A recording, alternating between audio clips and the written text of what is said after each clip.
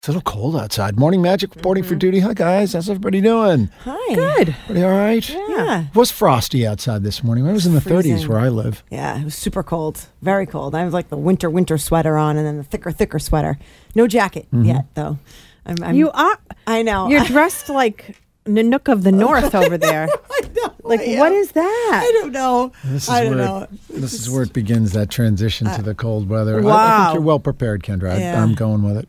It was cold, but I'm like, I can't do the winter coat yet, so we'll do the wool sweater. It's going to be beautiful today. I mean, the next few days, have you seen? It's just going to be great right through the weekend. Yeah. Close to 70 in the weekend, but 50s and stuff during the day today and the next couple of days. It just means it's cold. It's in the 30s. Is it in the 30s now, 39? No, something it's. like that. Oh, I 41? thought it was 46. Oh.